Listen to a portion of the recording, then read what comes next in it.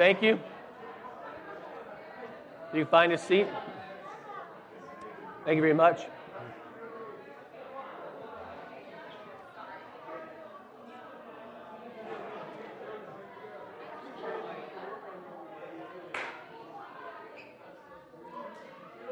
All right, thank you. As you find a seat, today we're continuing in Matthew chapter 5. We're continuing the Sermon on the Mount.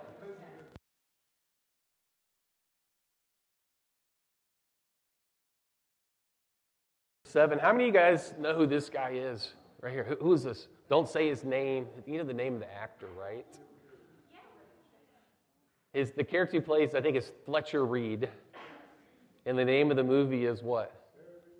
Liar, Liar. Have you guys from 1997? Jim Carrey played Fletcher Reed in Liar. It was a lawyer who, he was a compulsive liar, right? He lied about everything. He never kept any of his commitments. And he lied all the time. And then he was cursed to go through a 24-hour period in his life where he could only tell the truth. Like he had to tell the truth about every single thing that happened. Every conversation, he could only say the truth. Now, I have to admit, I've only seen clips of it. I haven't watched the movie. I read the plot. So I can't say is it like a clean movie to watch. But the whole concept is, to me, is fascinating. So today, as we saw here, the topic is truth-telling. As we move through the Sermon on the Mount, and Jesus is trying to make us different than the world. He wants us to be salt and light. He wants us to stand out against the darkness of the world. He wants to be disciples of nonconformist. He wants us to be truth-tellers, not liar, liar, like Jim Carrey. Well, the survey says out of 1,000 American participants, 59.9% claim not to have told a single lie within the past 24 hours. Of those who admitted they did lie, most say they told very few lies. Participants reported 1,646 lies in total, but half of them came from just 5.3% of the participants. What does that tell you? You had 5.3% that were actually honest about their responses on the survey. So, we're more prone to lying than you would think. And I thought this video clip Hey, smart was people, helpful. Joe here. So there's this famous experiment on lying. A behavioral economist named Dan Ariely gave groups of people a set of math problems. You're supposed to find the two numbers that add up to 10. Now, pretty much everyone can solve these if they're given enough time. But in the experiment, you're only given 5 minutes to do a whole bunch of them. And you'd get $1 for each one that you got right. When the 5 minutes are up, stop, count how many questions you got correct, then put your paper in a shredder. Just tell the tester how many you got right and collect your money. Except the papers weren't really shredded, so that researchers could tell who lied. And around 7 in 10 people cheat in this scenario. On average, people said that they solved 6 problems, but they only actually solved 4. What's interesting is people didn't lie as big as they could lie. They made a calculated lie. Big enough to get some extra moolah, but not big enough to raise suspicion, they thought. These were normal people, just like you and me. Just about everyone is willing to tell a little lie like this in return for a reward. If you think that we could separate people into those who lie and those who don't, or if you think that lying is abnormal and unacceptable, well, that's incorrect. Everyone lies. Like, you're on the internet, you know that people lie all the time. But take an honest look at yourself. Have you lied today? Ever say, I know, we should totally catch up. Oh yeah, bro. Script's almost done. Got like 2 more lines. Oh, weird. Must have gone in my spam folder. Oh yeah, I love flossing. Every day. What's your dating profile say?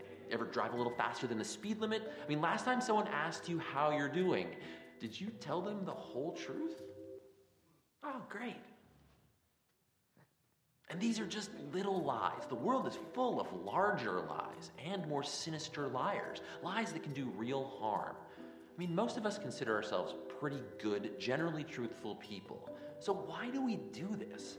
If we're supposed to be the most intelligent species on Earth, the most socially complex organism that we know of in the universe, why are we just incapable of telling the truth, the whole truth, and nothing but the truth? All right. So most everything he said in that video was pretty accurate, right? He got to a point where he said that maybe lying isn't wrong. We'll talk about that maybe in a little bit. But you get the point that he was making there. Is our tendency naturally towards truth-telling? No, unfortunately, it's towards lying. So what is a lie? When we talk about what a lie is, this is the Merriam-Webster definition: to make an untrue statement with intent to deceive or to create a false or misleading impression.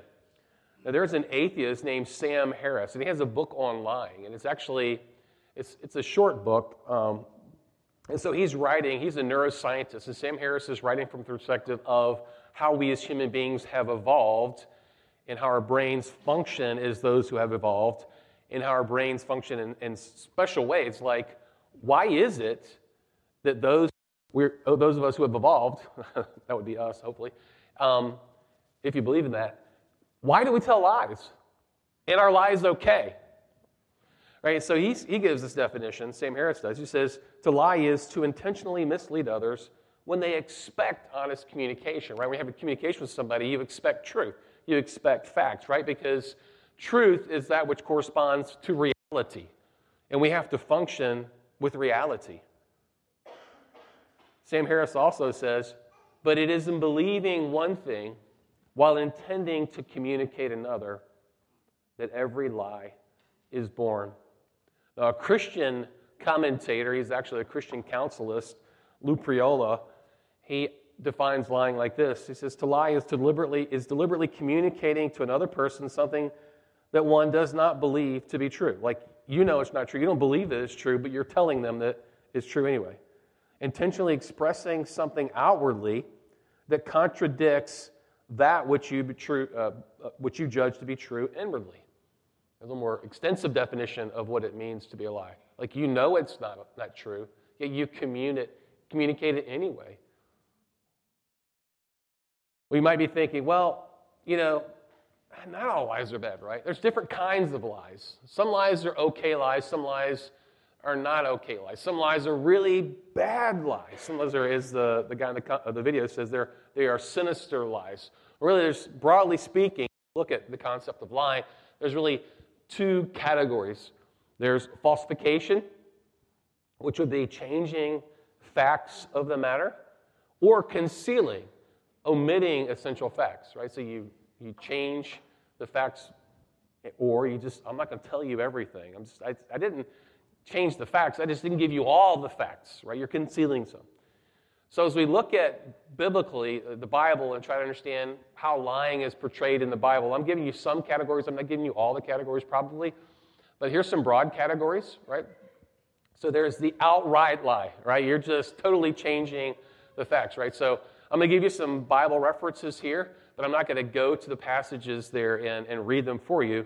But in Genesis chapter 3, most of you who understand the Bible know that this is when the serpent appears to Eve, and the serpent functions by lying about what God says. This is an outright lie. Well, then there's also the concealment, right? In the same passage, the serpent really says, hey, surely you won't die if you eat the fruit from that tree. Well, they didn't physically die, did they, though? But spiritually they died, right? So it's like kind of concealing the truth of the matter, how devastating it would be to eat that fruit from the tree of the knowledge of good and evil. Well, then as you move forward in the Bible, just one chapter, you get to the story of Cain and Abel, and there's the I don't know lie, right? Am I my brother's keeper? I don't know. Okay, this is kind of like the outcome of the lie. So that was really in the category of falsification and then concealment together. I don't know. He knows. He's on the ground someplace in a bloody pool, and then not telling everything that he knows. So you have the concealment, or you have the I don't know lie. Here's one that's very popular today. It's the making commitments with no intention of keeping them lie. Right? This happens all the time. I'll do this. I'll do that. I'll be there.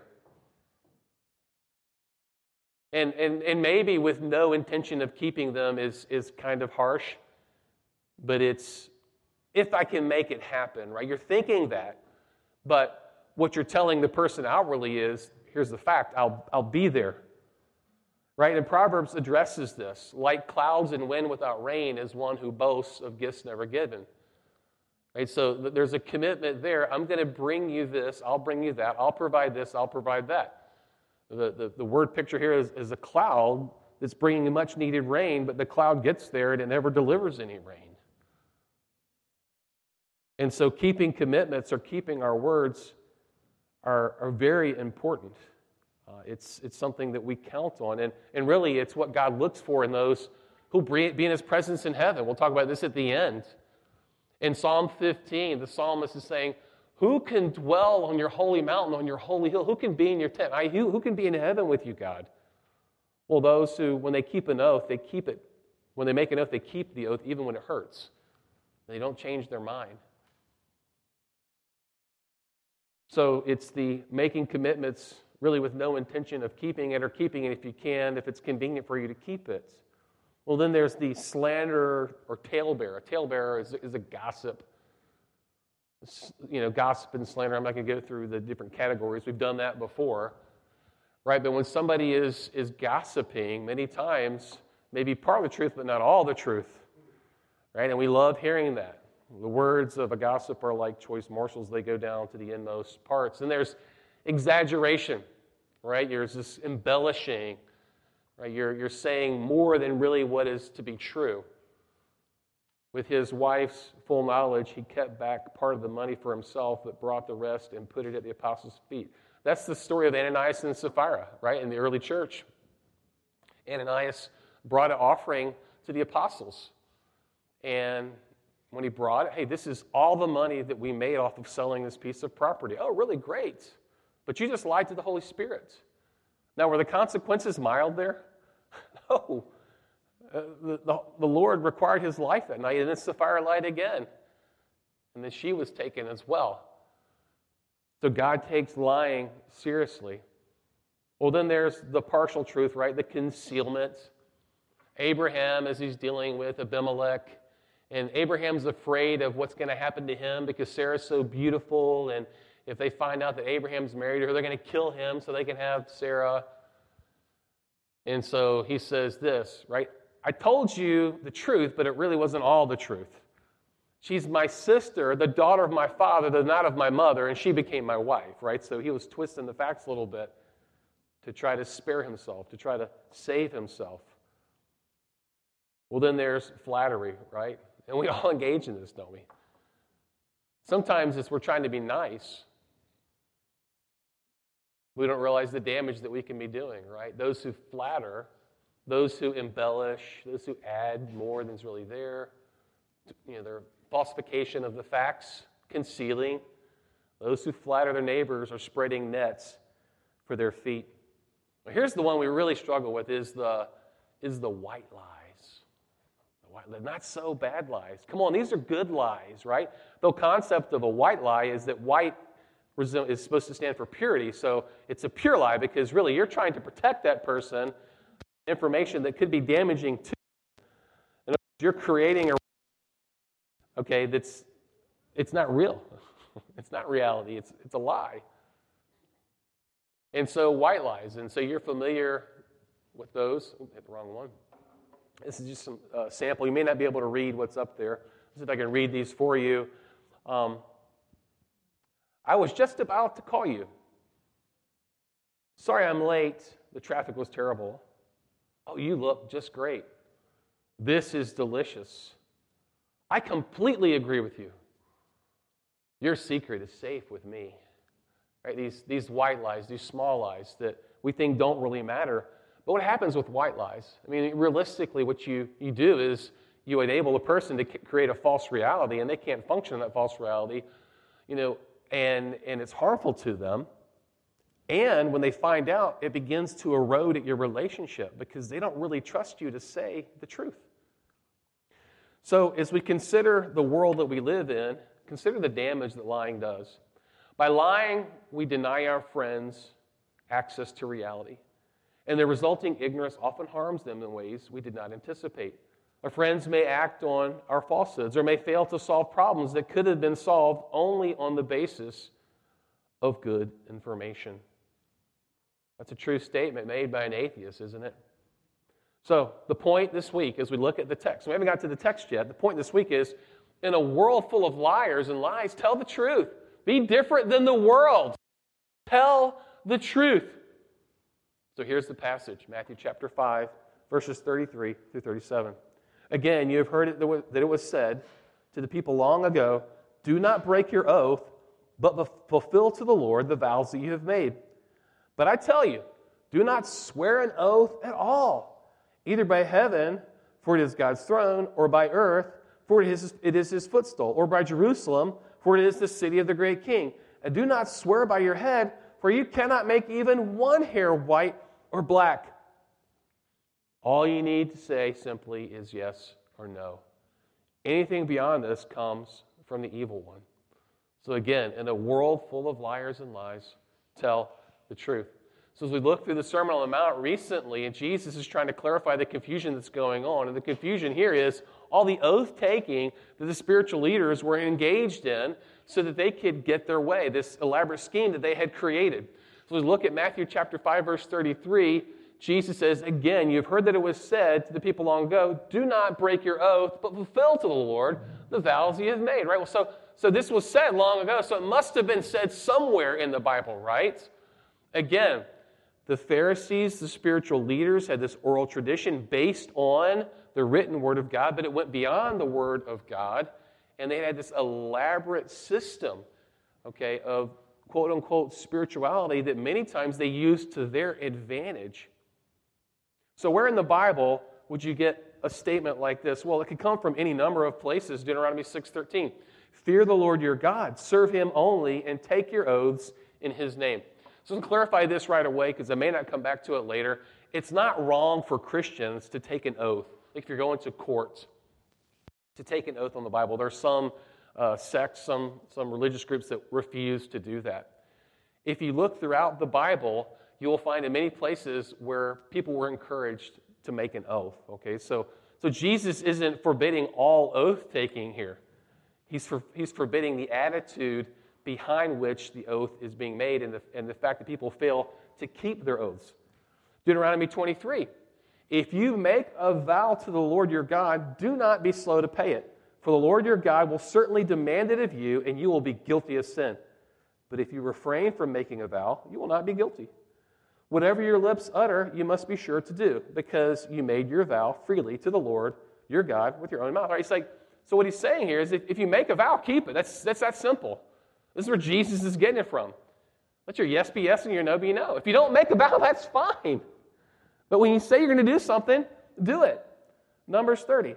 Moses said to the heads of the tribes of Israel, this is what the Lord commands. When a man makes a vow to the Lord or takes an oath to obligate himself by pledge, he must not break his word, but must do everything that he has said. And lastly, Leviticus 19:12, do not swear falsely by my name and so profane the name of your God. I am the Lord.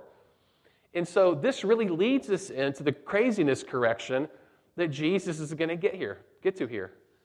Look at the text again. Do not swear falsely by my name and so profane the name of your God. So the spiritual leaders were trying to manipulate the system and use their words to get what they wanted. So they weren't using the name of God. They were using the names of other sacred objects, structures, places. They were using other things besides the name of God, and they were making a vow. And because they didn't make a vow in the Lord's name, then they were free to break it, right? If you don't make a vow in my name, it's fine. Just whatever you do, though, keep your word. And so Jesus has this craziness correction because the spiritual leaders had an oath-taking scheme going on, basically. You can get what you want just by using the right words and making the right. Using one of God's names, then it was binding, and if they didn't keep it, then technically they hadn't perjured themselves. You understand what I'm saying? As long as they didn't use one of the sacred names of God, they were good. But if they made an oath on something that everybody considered to be sacred, then they could say this is binding, but then they weren't guilty before God. They hadn't perjured themselves. And again, to perjure means this. Perjury is the voluntary violation of an oath or vow, either by swearing to what is untrue or by omission to do what has been promised under oath. It's false swearing. That's the dictionary definition of perjury. All I did was right-click on it, and this is the definition that came up. So Jesus says, don't get into this elaborate oath-taking scheme, all this phony baloney, good times and rock and roll so that you can get what you want. No, he says this, but I tell you, do not swear an oath at all. Because here's the fact. Yeah, it's heaven. God created heaven. So if you're swearing by heaven, really you're swearing by God because God created heaven or the earth. He created the earth. He created Jerusalem. It's the great city of God. He's the king. Oh, and don't swear by a hair on your head because guess what? God created every single hair on your head. And you can't change that, but God can, and you're swearing by that. You're not getting around what you think that you're getting around. So what does Jesus do? He has a common sense correction. We'll see that in just a minute. He thought very poorly of the Pharisees in light of the fact that they had this oath-taking scheme going on. Again, we looked at Matthew chapter 23 before when Jesus starts addressing the Pharisees and he's calling them hypocrites. And he says, woe to you, blind guides. You say if anyone swears by the temple, it means nothing. But if anyone who swears by the gold of the temple is bound by that oath. You blind fools, which is greater, the gold or the temple that makes the gold sacred? You also say, if anyone swears by the altar, it means nothing. But if anyone swears by the gift on the altar, they're bound by the oath. You blind men, which is greater, the gift or the altar that makes the gift sacred? Therefore, anyone who swears by the altar swears by it and by everything on it. And anyone who swears by the temple swears by it, and the one who dwells in it. So he's like his tongue in cheek, and he's making fun of them. You guys are such idiots. Just keep your word, he says. Anyone who swears by heaven swears by God's throne and the one who sits in it. You guys are hypocrites, you're schemers, you're liars. So he gives this common sense command. And what is it? All you simply need to say is yes or no. Anything beyond this comes from the evil one. James, Jesus' brother, he got this, right? He understood this. Above all, my brothers and sisters, do not swear, not by heaven or earth or by anything else. All you need to say is a simple yes or no. Otherwise, as Jesus says, it will be condemned. So Jesus is saying, in a world full of lies and lies, tell the truth. Let your yes be yes. Let your no be no. The problem is we all lie. Right? We all lie. I'm not saying we're liars all the time. I'm not saying that. But what is the urge that we have to fight? The urge we have to fight is those moments when the pressure is confronted by something, when life gets difficult and you're trying to find a way out. The temptation isn't to do what's right necessarily. The temptation is to shade the truth, tell white lies. You, me, us, we all do that. Oh, why do we lie? Why do we do that? Why do we do that? Well, some people would say it's altruism. Whenever I lie, I do it for the common good.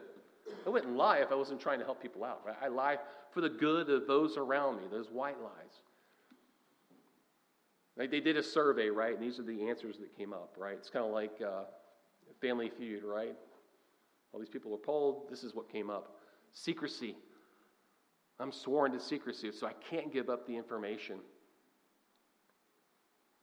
Image preservation, right? You don't want someone to think differently of you than you want people to think of you. You're protecting your ego. If I tell the truth, what are they going to think about me? So we lie. Pretty common sense one. You learn this one at an early age, right? To avoid punishment. Did you get Oreos out of the jar? As you have chocolate in your teeth. No, I didn't do it. Right? It wasn't me. You're trying to avoid negative consequences. Or positively, you're trying to gain something. You start shading numbers at work. You pad the books a little bit. Some people are actually psychopaths, and they're compulsive liars. Kind of like Fletcher Reed is in Liar, Liar. He just can't help himself. He's lied so much he doesn't know what real is. And what an exhausting life, right? What a tangle web we weave when we first practice to deceive. Right? If you lie a lot, you have to remember what you said so that you don't get caught in your lie. And then there's the real sick people who have lied for pleasure. Let me see if I can pull one over on this guy. He's such a fool. He believes anything. He's a sucker for pleasure. Sam Harris, this atheist who has this insight into lying, says this: we often behave in ways that are guaranteed to make us happy. That's what we want. We want to stay happy, so we lie to stay happy. Many of us spend our lives marching with open eyes toward remorse, regret, guilt, and disappointment. And nowhere do our injuries seem more casually self-inflicted, or the suffering we create more disproportionate to the needs of the moment than in the lies we tell to other human beings. Lying is the royal road to chaos. So, why do we lie? I gave you some reasons, but what's the real reason we lie? It goes back to the beginning, right? The devil in the garden, Adam and Eve. It's the nature of evil. Right? Who's the father of lies? Jesus talks about this in John chapter 8, when again he's addressing the Pharisees and their understanding of who they are as Abraham's children. And he says this, he says, you belong to your father. This is so, you understand that. He's telling the Pharisees they belong to the devil. Now how would you take this? You belong to the devil. He's the slanderer. He's the accuser of the brethren. And you want to carry out your father's desire. He was a murderer from the beginning, Adam and Eve. You'll not die. You're not going to die. He murdered them spiritually. Not holding to the truth, for there's no truth in him. When he lies, he speaks his native language, for he is a liar and the father of lies. Why do we lie? We come by it naturally. But I'm born again. I've trusted in Christ for my salvation. I have the Holy Spirit, the Spirit of truth living within me. Well, doesn't that say something about the power of the flesh? That we have to fight the urge to lie. Well, we can't just blame it on Satan. Because they already alluded to what the real issue is. The real issue is what? Is our heart. This is something, I'll be honest with you, as somebody who studies the Bible a little bit, or read theologians. Okay, so I've been given a new heart. I have a new heart. Well, the heart is the center of your desires. You've been given, the part of you that desires has been born again. It's been given this, it's been awakened to God. It's been awakened to the truth. It's been awakened to the Spirit of the truth, and therefore you can choose truth. But our heart is still affected by sin.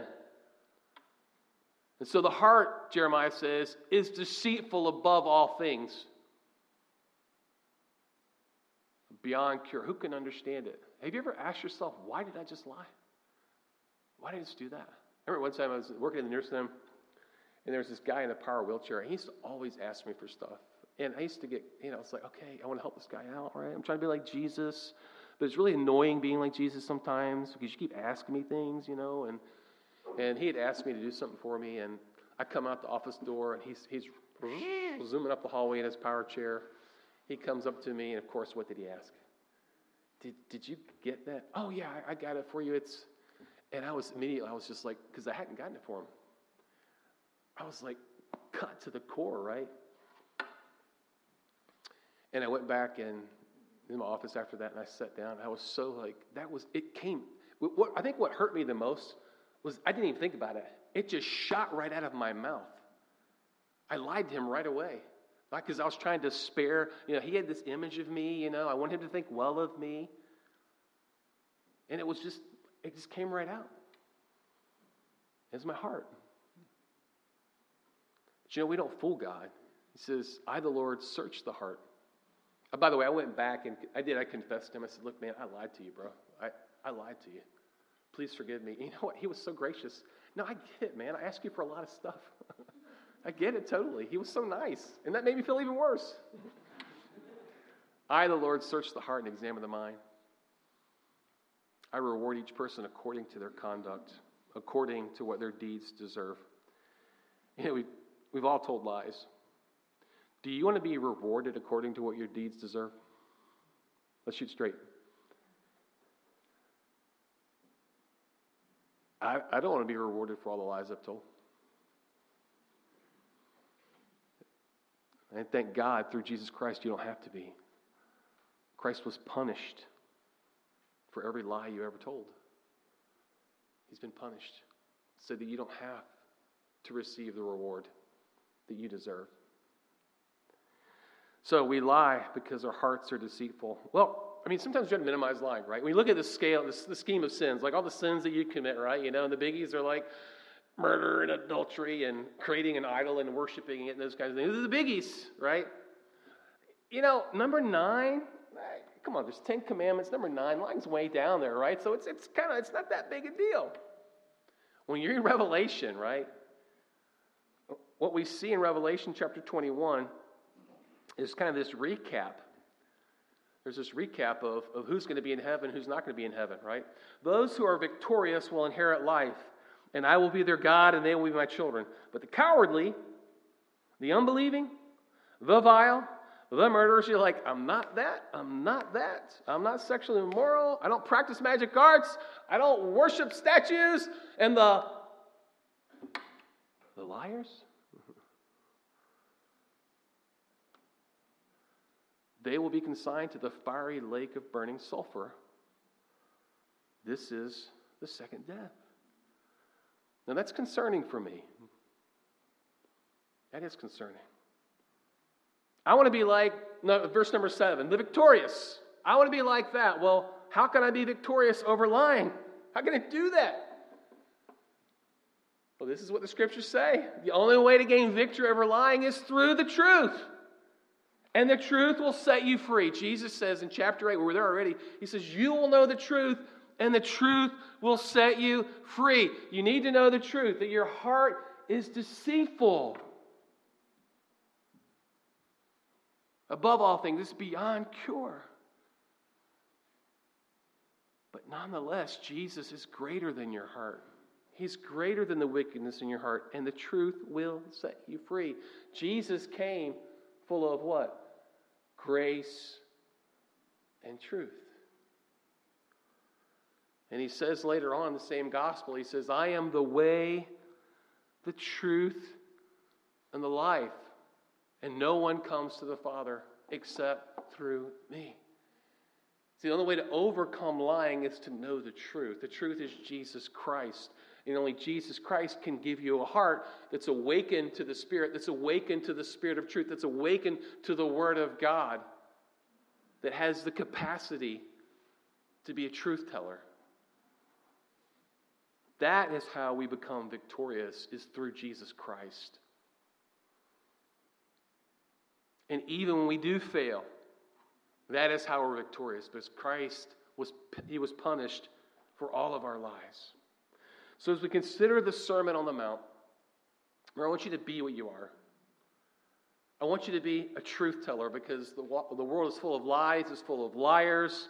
And so we need to be different than the world. As salt and light, we must strive to be truth tellers and own up to our lies when we fail. We have to strive to be truth tellers. Now, I would imagine in this room we have a spectrum of people. Some people you may like, I never struggle with lying. I think tell white lies. Yeah, I'm one of those abrasive people at a party, and somebody says, how do I look in this dress? And you say, it's not flattering you. You might want to try something in green, not red, and maybe something that doesn't accentuate your hips. I mean, that kind of person. And then we have the person on the other, like, you've never looked better in red. You look so good. Oh, you look awesome. Right? Yeah, I know that's kind of humorous, but there's a spectrum.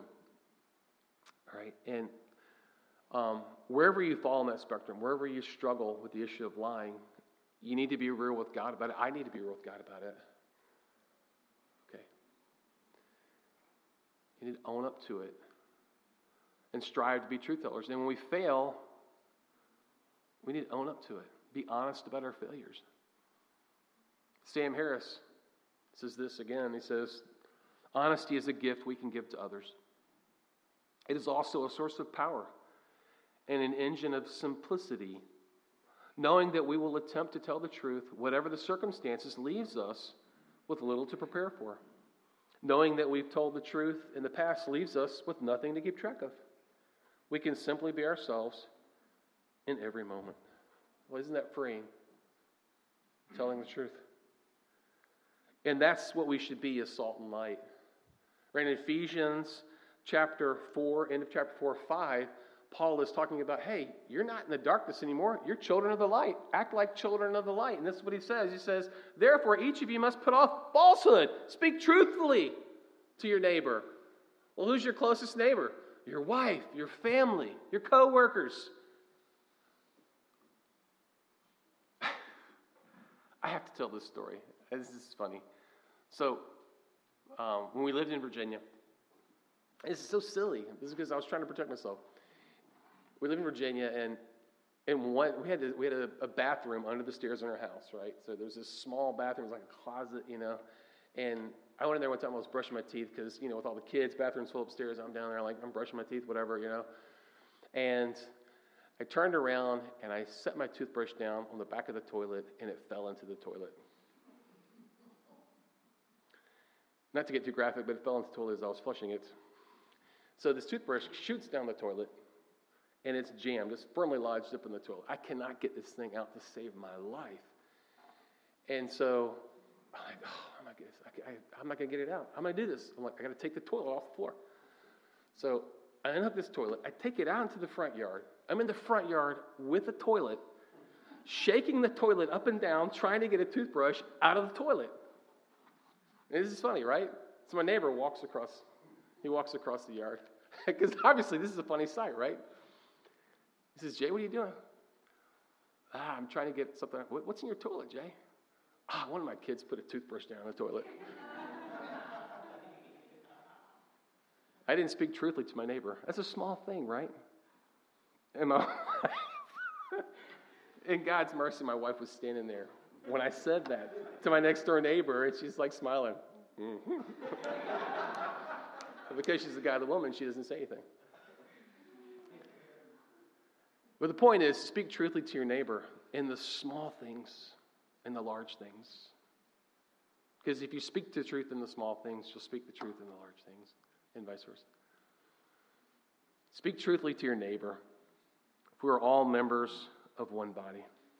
For once, you were in darkness, right? The world is full of lies and liars. Don't be like that. But now you are light of the world. Live as children of light. Be like salt and light. For the fruit of light consists in all goodness, righteousness, and truth. Truth is a big deal. As salt and light, we need to be responsible in our use of information. This is kind of a side thing, but as salt and light, do not share information on social media unless you have done your best to determine its truthfulness. Right? I think this is important. If you're on social media a lot, and people know that you're on social media, and you receive things that kind of fit your profile as far as politics or religion or whatever, they're kind of like, oh yeah, I'm right on this, and you just kind of like share it right away, and you don't read it all. That's damaging to you, and it's damaging to the body of Christ, because you may not be sharing truth. So we need to be different than the world with respect to that. And lastly, as salt and light, we must strive to keep our commitments.